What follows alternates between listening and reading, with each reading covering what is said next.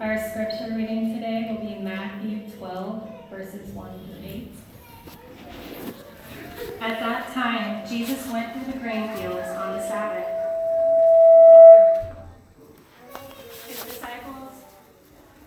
His disciples were hungry and began to pick some heads of grain and eat them. When the Pharisees saw this, they said to him, "Look, your disciples are doing what's unlawful on the Sabbath." He answered, "Haven't you read what David did when he and his companions were hungry? He entered the house of God, and he and his companions ate the consecrated bread, which was not lawful for them to do, but only for the priests. Or haven't you read in the law that the priests on Sabbath duty in the temple desecrate the Sabbath and yet are innocent? I tell you, the one greater than the temple is here. If you had known what these words meant, 'I desire mercy, not sacrifice,' you would not condemn the innocent. For the Son of Man is Lord of the Sabbath." Amen.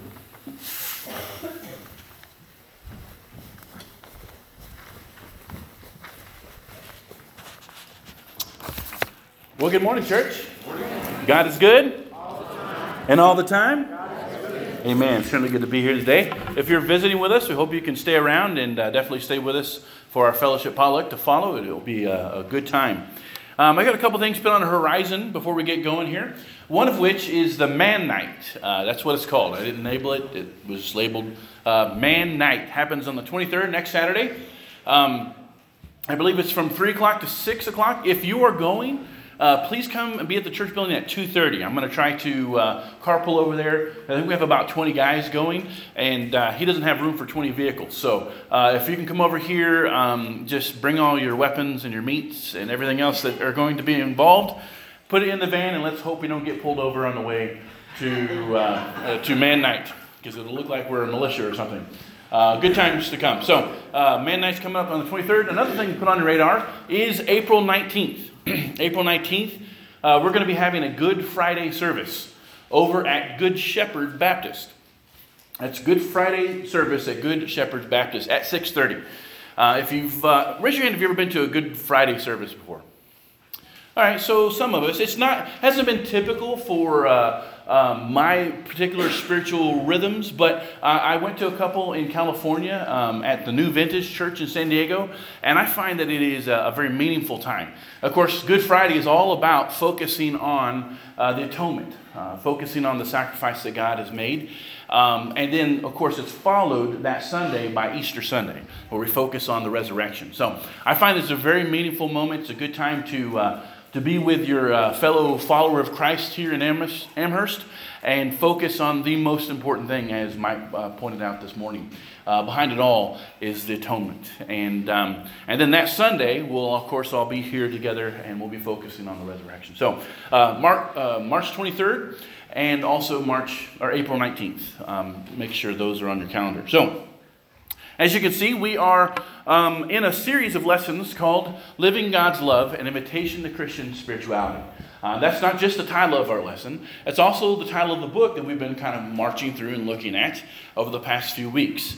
And the reason we're looking at this book and the reason we're looking at this series is because this is a rebuilding year. 2019 is all about regaining momentum. And part of that means learning to make disciples. We want to learn a way, not the way, but a way to make disciples. And that's where this book comes in. This book is really good at sort of making disciples and focusing on the discipleship. It's sort of a discipleship 101 because it really introduces Christianity to those who we might consider are outsiders, those on the outside of Christianity looking in. It won't work for everyone, right? This book isn't going to cover every possible scenario or person that you come across, but I think it's a really good sort of foundational text to help people learn how to make disciples. It does it very well because it reminds us of three things. Number one, that Christianity and other religions are totally different. Christianity and other religions are totally different. Other religions are essentially practicing religion. Their idea is you follow rules and laws and steps and technique in order to either appease the God or find or discover the God within. Christianity doesn't work that way. Christianity is all about God coming after us.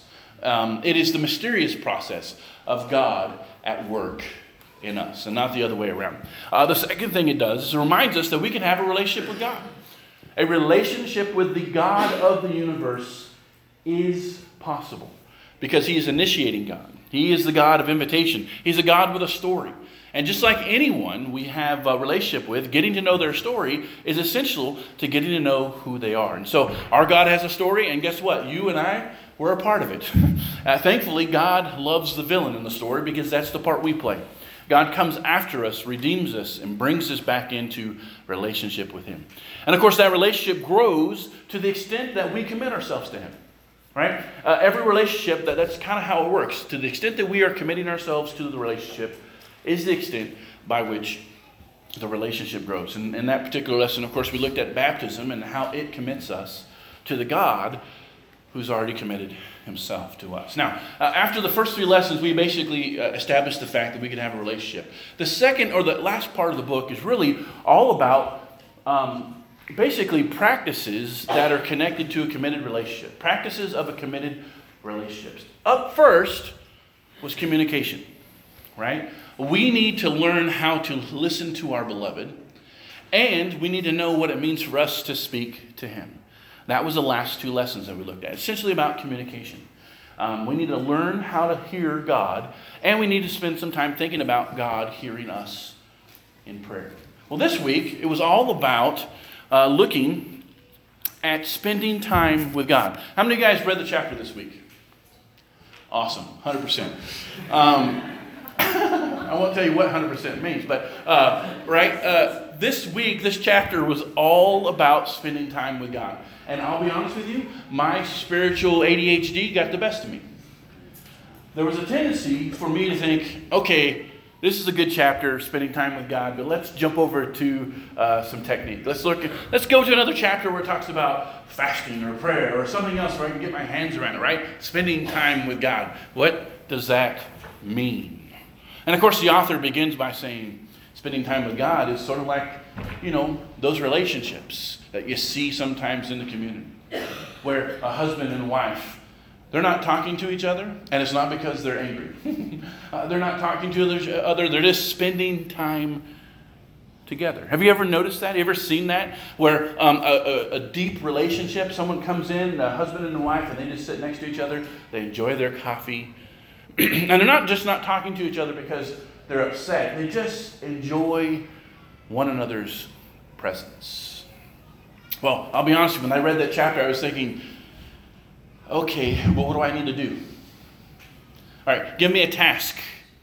All right, give me an object to go and or a task to go and do. Because what does it mean to just spend time with our beloved? What does it mean to just spend time with God? Of course, it gave us some ideas. It talked about seeking God's constant presence in silence, right? How many of you guys enjoy silence? All right, most of the parents. How many of you guys actually seek silence? How many of you guys have to sleep with the TV on and the fan on and everything else on? Yeah, right? Silence is either comfortable or uncomfortable for us, right? Contemplative prayer was another practice that it talked about this idea of being in prayer with God in an intentional, unintentional way. Seeking God's constant presence in our life. The Bible even says pray without what? Ceasing. How many of us pray without ceasing? Right? What does it look like to pray without ceasing? To have this running dialogue with God. It offered up the practice there of breath prayer, where we breathe in, Jesus, Son of David, and breathe out, have mercy on me, a sinner. I love that practice. I spend time in that particular one. And of course, then it talks about reflecting on God's presence. And I'll be honest with you, this is where most people spend a lot of time. When they think about the presence of God, they often sit down and reflect upon their week, their day, the last moments they went through. And because sometimes it's easier to see God in the rearview mirror than it is the windshield, right? It's sometimes easier to see where God has been in the past, rather than looking for God in the present. So I think this chapter was really, really good. But again, my tendency was to come to this and say, resting, spending time with our beloved, blah, blah, blah, blah. What does that mean? Well, believe it or not, It means Sabbath. They could have just wrote the word Sabbath on this chapter, because that's what Sabbath is all about. First and foremost, Sabbath is spending time with God. And that's not just my estimation of it. That was Jesus' estimation of it. Listen to what he said here. He said, haven't you read what David did when he and his companions were hungry? He entered the house of God, and he and his companions ate the consecrated bread, which was not lawful for them to do, but only for the priests. Or haven't you read in the law that the priests on the Sabbath duty in the temple desecrate the Sabbath and yet are innocent? I tell you, something greater than the temple is here. If you had known what these words mean, I desire mercy, not sacrifice, you would have not condemned the innocent. For the Son of Man is Lord of what? The Son of Man is Lord of the Sabbath, right? This is a fascinating text, and it really opens up a number of important discussions about hermeneutics, about understanding God and His Old Testament will, His New Testament will. One of the things that it opens up is the idea that there are ceremonial laws that throughout the story of Israel, and actually just in normal application, are set aside, are altered or bypassed, or the heart of the law is seen and followed through. Now, be sure that when you read Jesus and his remarks about the Sabbath, Jesus was pro-Sabbath. He was a faithful Jew. And we have this tendency sometimes to look at the Sabbath laws and the stories about the legalists that responded and think, oh, there goes the Sabbath. Those guys are a bunch of goobers, right? No. Jesus is very pro-Sabbath. And his way of responding to the Sabbath here wasn't to say, hey, don't worry about it. That's just a stupid rule in the past. What he begins to reveal to us is that there was a heart to the ceremonial law of God. And when the heart of the ceremonial law of God was fulfilled, then the law was fulfilled. Let me see if I can illustrate this more. Right? At no time does God ever say or relax the moral law of God. He never says, okay, I see you're tired and hungry, you're hangry, you're on the freeway, there's people, okay, just this one time you can curse at them and hit them with a rock, right? And no time does he say, okay, you can start stealing and lying. And no, he never relaxes the moral law, right? But here he says, this Sabbath rule had a heart to it. It has a fulfillment to it. And what was that fulfillment? It was him. He says it two places. He says, don't you know there's something greater than the temple here? Who is he referring to? Himself. By the way, can you imagine the weight of those words to the Pharisees? There's something greater than the temple. Those are fighting words in Israel. Because the temple is where your God is at. And when Jesus says there's something greater than the temple, he says, don't you know we're fulfilling the Sabbath because you are with me. He says it again. He says, for the Son of Man is Lord of the Sabbath. I always go to this text and I always think, well, because he's the rule giver, he can let it slide when he wants to. That's not his point. He's pro-Sabbath. What he's saying is because they're with me, they're fulfilling the purpose of Sabbath. The purpose of Sabbath is to find rest with our God. The purpose of Sabbath, number 2, is to find rest with God. Listen to this and we'll move on. Matthew 11:28-30. Come to me, all you who are weary and heavy laden, and I will give you what? Take my yoke upon you and learn from me, for I am gentle and humble in heart, and you will find what? Rest for your souls. For my yoke is easy and my burden is light. Can I just say unequivocally, Jesus is what the Sabbath was all about. Finding rest in the presence of our God. But that also means some other things. Number two, it says Sabbath is resting in a certain way. It's resting in God's good work. So not only was Jesus pro-Sabbath, but God was pro-Sabbath. Did you know that? God was really, really, really, really into Sabbath. Because the Sabbath was all about God. Listen to what he says when he institutes it here for Israel and his people. This is in Exodus 31, 12 to 17. Then the Lord God said to Moses, say to the Israelites, you must observe my Sabbaths. This will be a sign between me and you for the generations to come, so you may know that I am the Lord who makes you holy.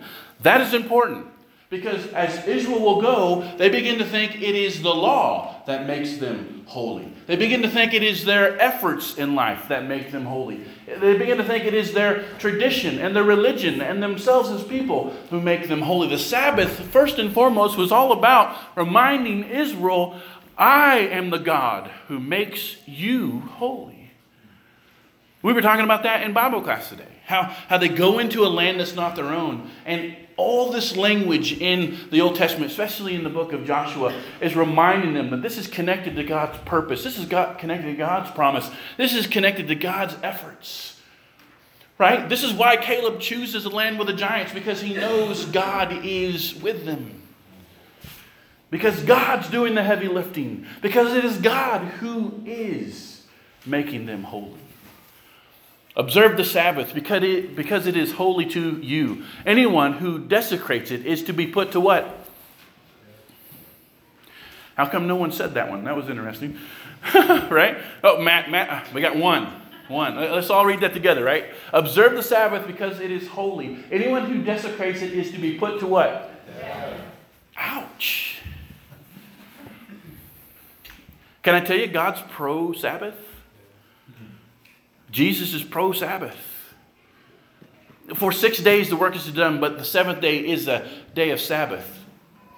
Rest, holy to the Lord. Who does any work on the Sabbath day is to be put to death. The Israelites are to observe the Sabbath, celebrating it for the generations to come as a lasting covenant. It will be a sign between me and the Israelites forever. For in 6 days the Lord made the heavens and earth, and on the seventh day he rested and was refreshed. Now, it's fascinating when you get to that end passage, right? He's essentially saying what he did before, that God is all about authoring their story, not the other way around. But he uses imagery from creation.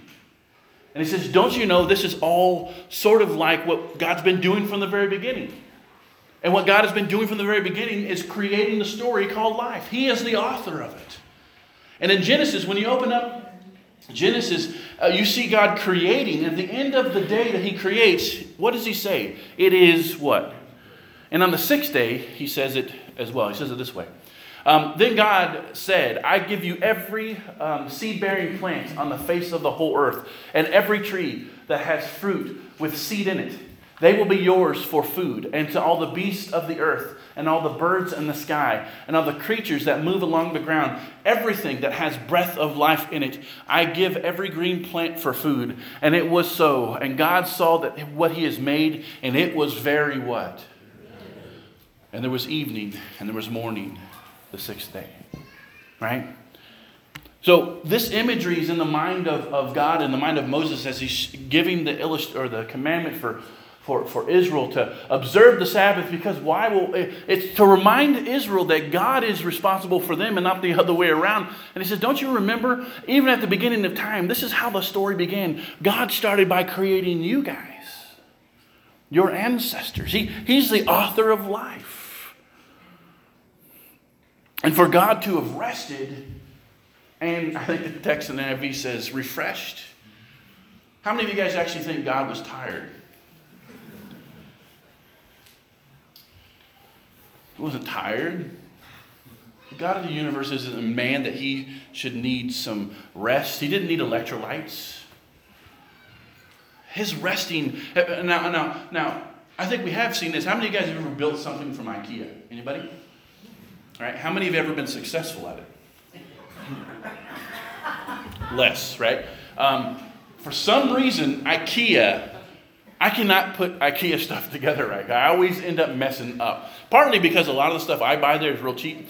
There's some good stuff there, but I don't buy the good stuff. I buy the cheap stuff. And so I'll crank something down too hard and it cranks it over and it breaks it. Or how many of you guys know the little, if you buy like the shelving with the holes in it, and then there's that really thin wood piece that goes on the back, that's really important. Like, I thought, well, who cares about that? We'll just sit it against the wall. No one can see the back anyways, right? If you do that, you're going to have the leaning tower of shells, right? Because that back piece holds it. So I'm always messing up, right? So every once in a while, I'll get it right. And I sit back and I think, and that is good, right? I did it. That's good, right? Or have you, I know Melissa, when she would make her wedding cakes, she puts a lot of work and effort and time into these decorating. And sometimes I'd catch her. She'd been there. She'd be like, she'd be observing her work like, oh, that's good. You know, that's good, right? This, when God says he's resting, he's not saying, whoo, man, that was hard work. He's saying, now that's what I'm talking about. That is good. Now think about that. What is God saying? You, me, this whole thing called life, in its original form before we bent the hardware and everything was broken. He says, that's good. That's some good Yahweh work.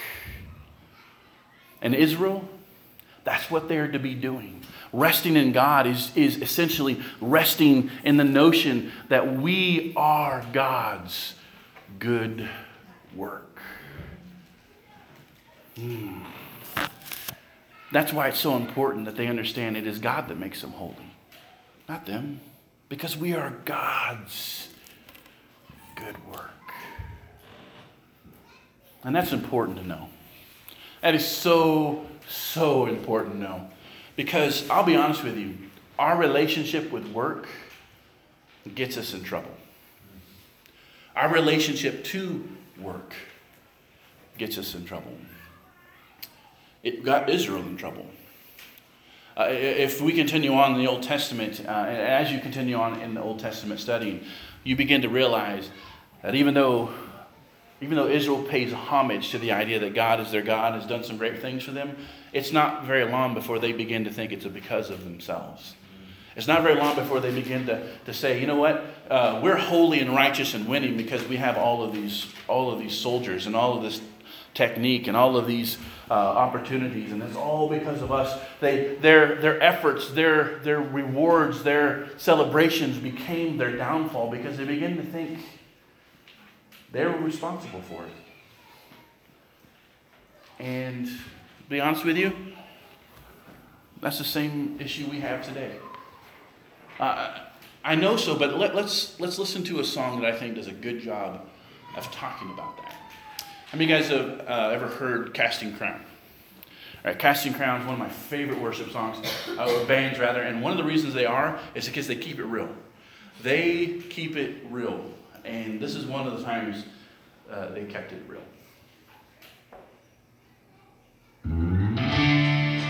All work no play, maybe Jack a dull boy, but all work no God. There's little Jack with a lost soul, but he's moving on full steam. He's chasing the American dream. He's gonna give his family a fighter free.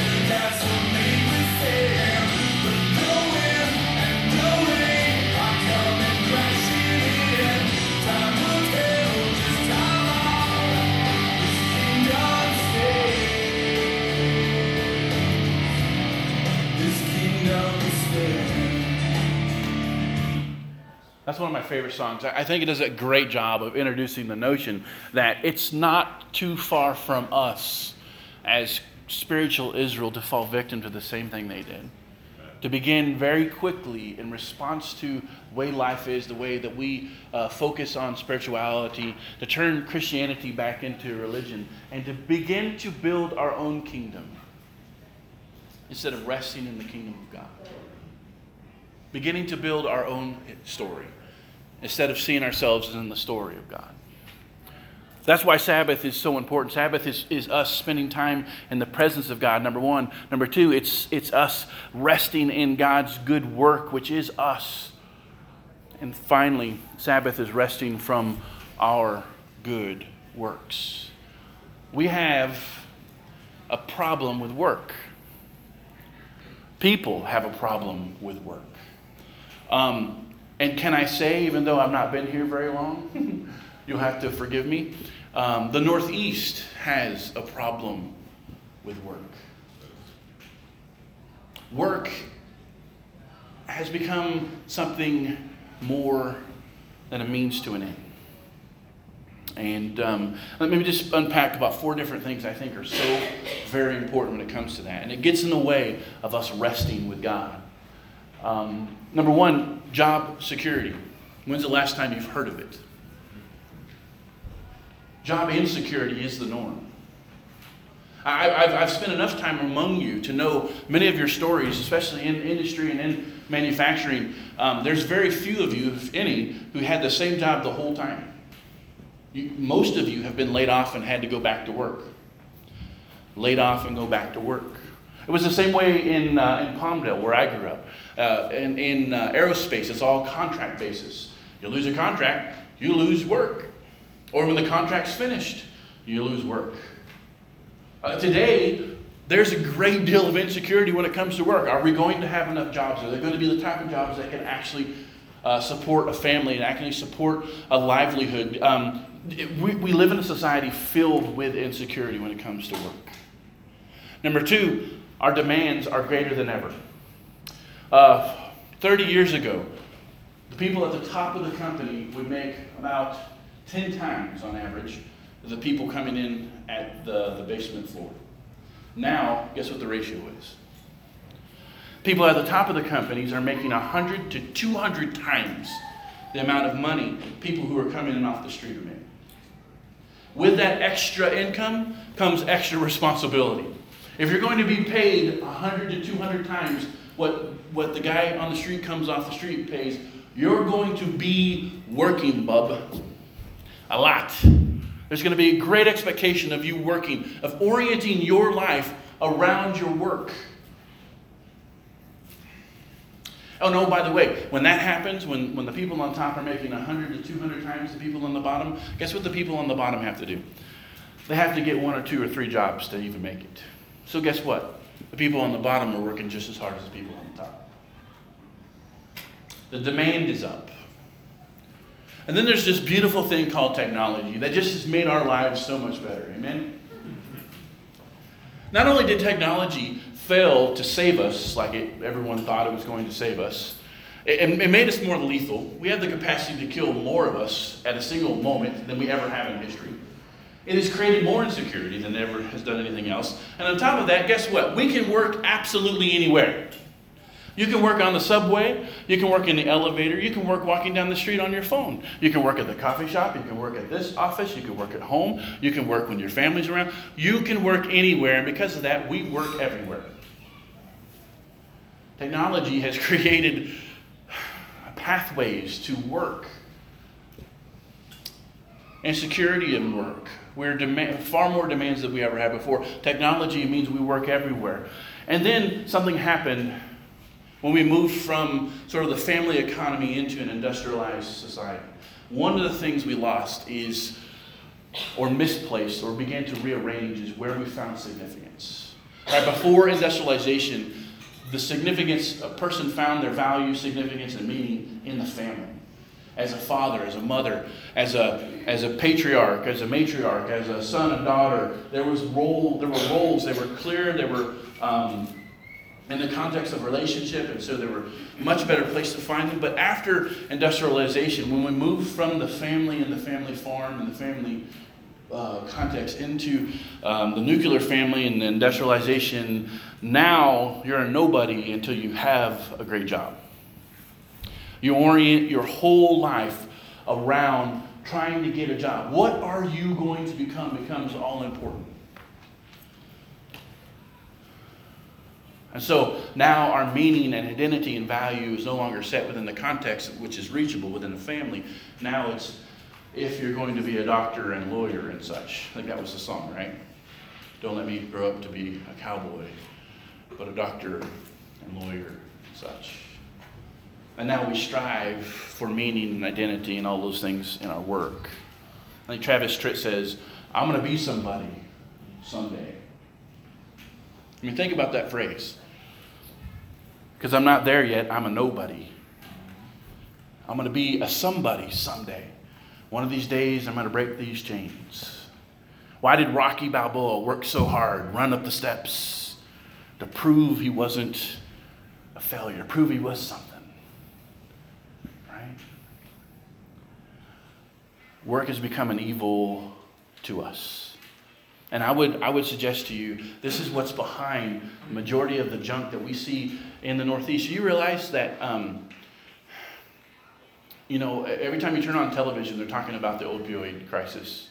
Have you noticed that? Every other news broadcast, the opioid crisis, this and that, and opioid crisis. And of course, they're blaming doctors, which I thought was interesting. Because the majority of the doctors that I have gone to weren't like, hey, you got a foot problem? Here's an opioid. I mean, maybe they are some out there that just give it away like candy. But to be honest with you, I've never met one. And besides, it's not doctors who are behind the opioid crisis. You know what's behind the opioid crisis? The Northeast lost their God. The working class lost work.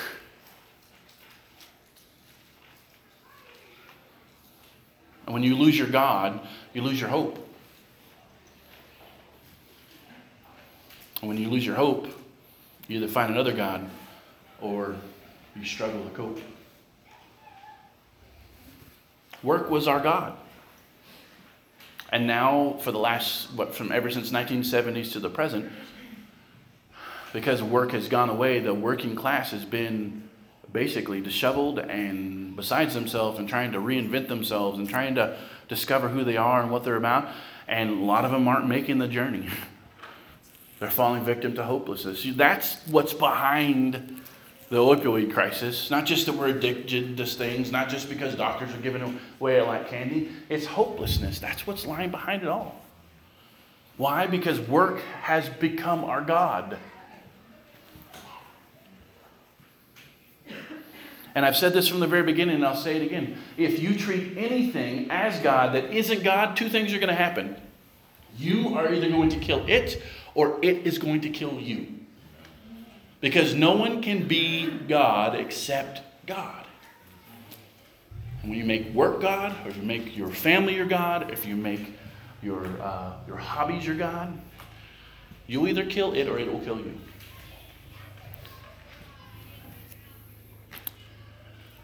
We need rest from that.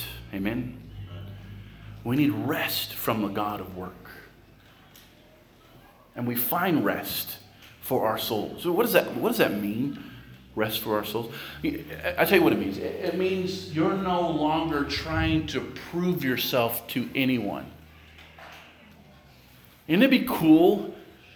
Wouldn't it be awesome to just be one of those people who weren't trying to prove themselves to anyone?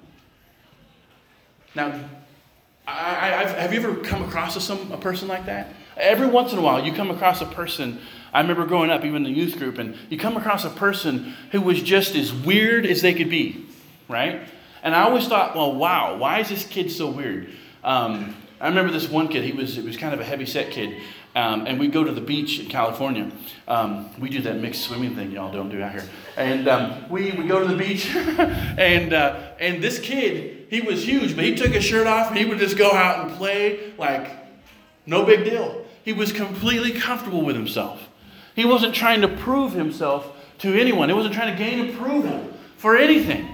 And I remember thinking at the time, on one hand, I'm thinking, that kid's weird. And then the second thing I thought, but I kind of like him. I kind of like that. Wow, that'd be awesome. Can you imagine waking up, not trying to prove anything? You know where you get that? When you're resting in God's good work. When you discover you, in all of your craziness and all of our brokenness, you are God's good work. That's the rest we get. We get to say, okay, I don't care. I don't care about all these things that other people are caring about. I'm not trying to find approval. I'm not trying to make you happy. I'm not trying to make you smile. I'm not trying to get a bigger 401k.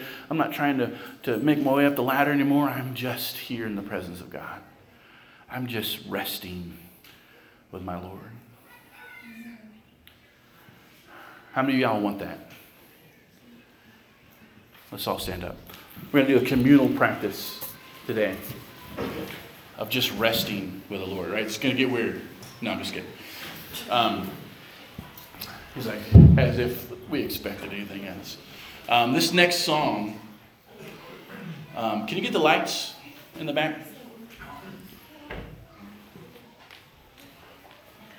Right, thank you. This next song, I want you to do something. I want you to definitely listen to the lyrics. Because this is one of the closest songs that I have heard that really touches in on this notion of Sabbath.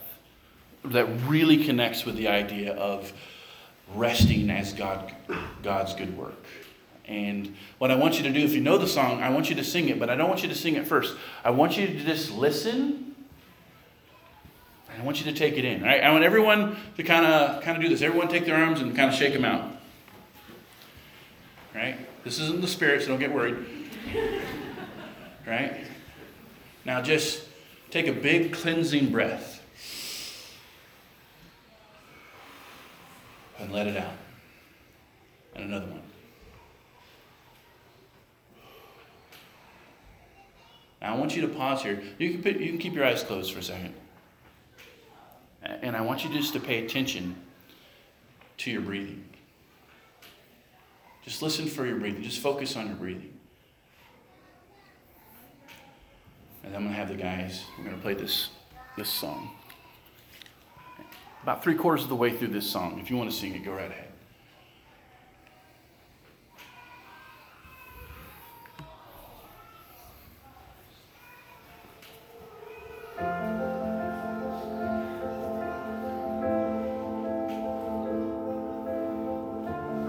Can you turn it up like maybe a 1/4 inch? Just a little bit. I keep fighting voices in my mind that say I'm not enough.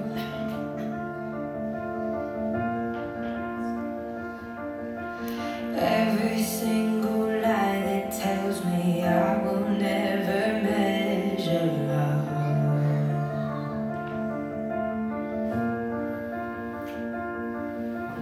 Am I more than just the sum of every high and every low?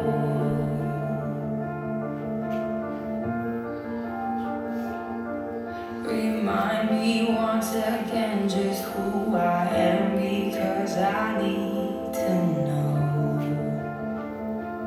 Ooh, oh, you say I'm loved when I can't feel a thing. You say I am strong when I think I'm weak. And you say I am held when I am falling short. And when I don't belong, oh, you say I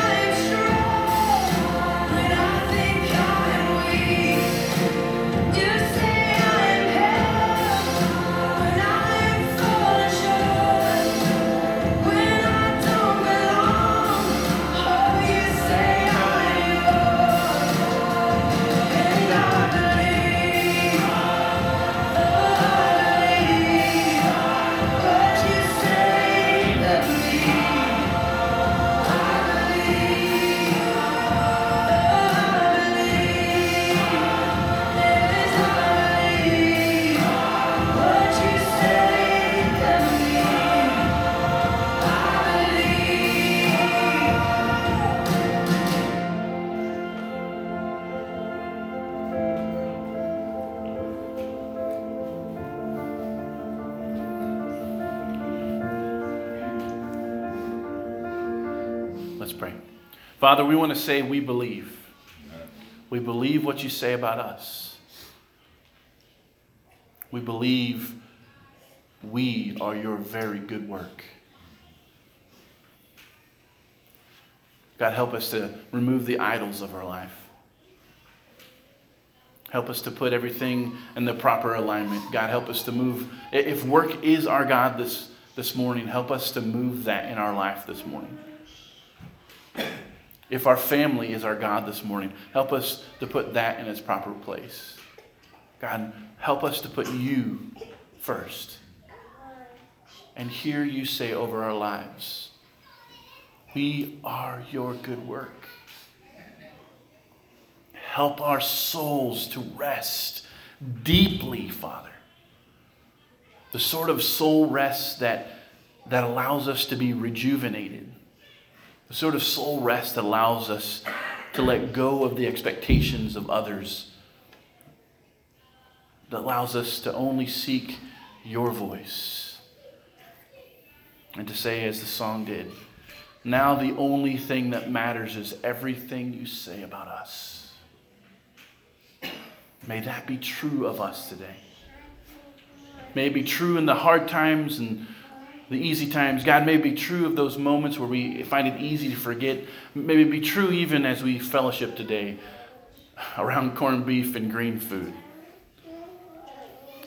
Father, may you be on our minds and our hearts. May we be your good work. We pray this in the name of Jesus. Amen. The Lord bless you and keep you. May the Lord make his face to shine upon you and bring you peace. Be blessed this week.